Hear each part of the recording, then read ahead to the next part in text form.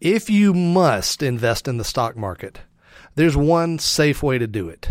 Well, it's kind of safe at least. I'm Brian Ellis, and I'll tell you how right now in episode number 41.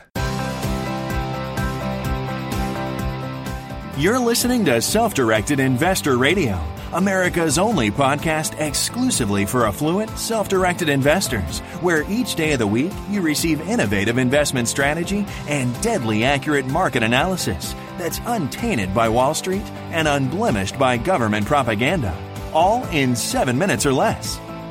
Coming to you now from iTunes, Stitcher, and SDIRadio.com, here's your host, Brian Ellis. Hello, my friends. Folks, if you are a long-time listener, you know how I feel about the stock market.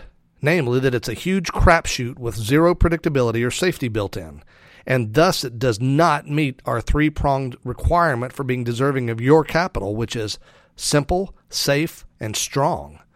The stock market isn't a simple thing, but we'll ignore that for now. I'd rather focus on the quantitative issues that make the stock market a questionable choice, and those factors are safety and strength. You're not going to suggest that the stock market is a safe place for your money, are you?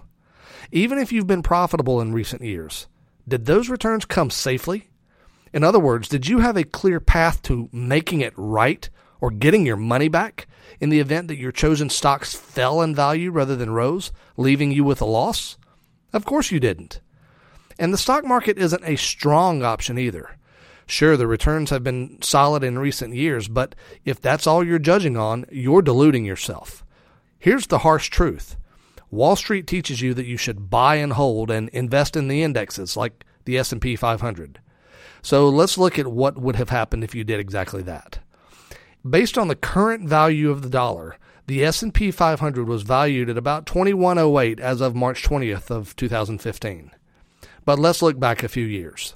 Let's go back to January 1, 2000, about 14 years ago. And what we see is that the S&P opened the new millennium in real 2015 dollars at 1973. That means in real spendable cash, the S&P has increased by a total of 6.8% over 14 years. Not every year, a total of 6.8% over 14 years. My friends, 6.8% is a questionable return for a single year, but that's what the S&P has delivered over the last decade and a half. And remember, if you'd sat down with a financial advisor on January 1, 2000 and asked where to put your investment capital, the chances are very, very good that you would have been advised to put your money into the S&P 500 and to hold on to it long term.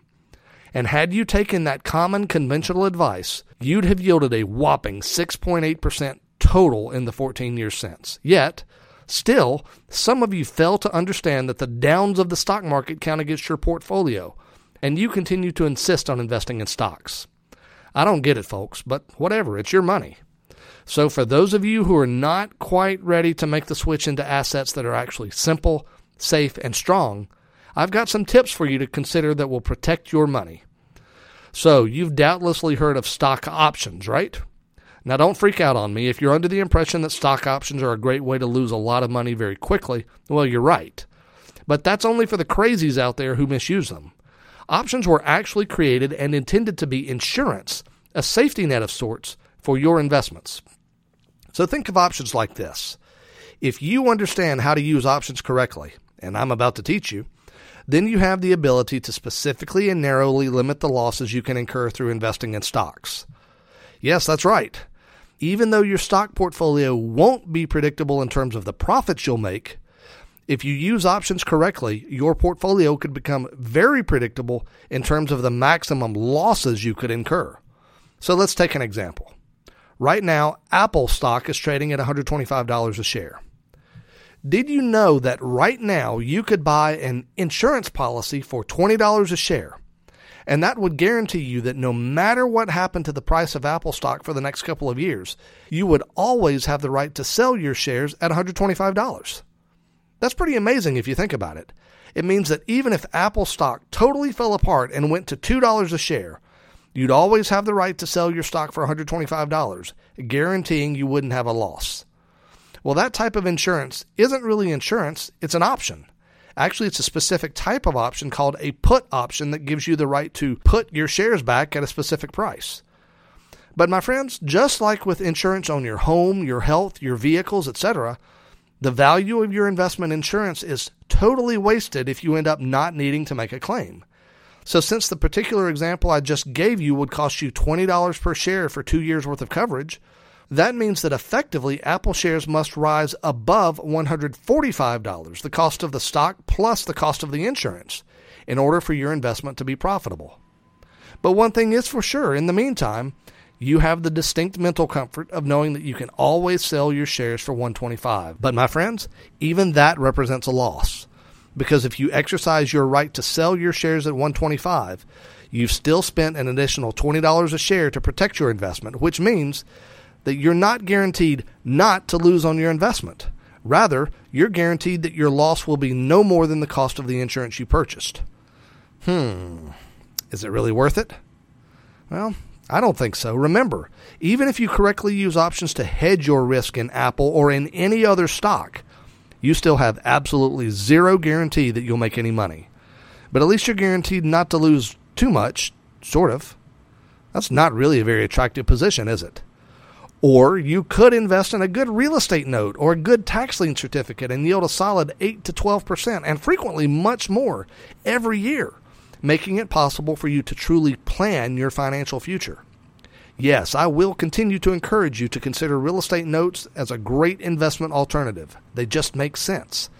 They're simple. It's just a loan. They're safe. You get valuable collateral to protect your money, just like as if you were a bank making a loan. And they're strong. It's entirely plausible to get a very consistent return of 8 to 12%. I have a lot of notes paying far more than that. My friends, that's all there is for today, but I do ask of you two things. First, seriously consider what I've shared with you today. The stock market is sometimes profitable, but remember, it's also sometimes profitable to play poker in Vegas.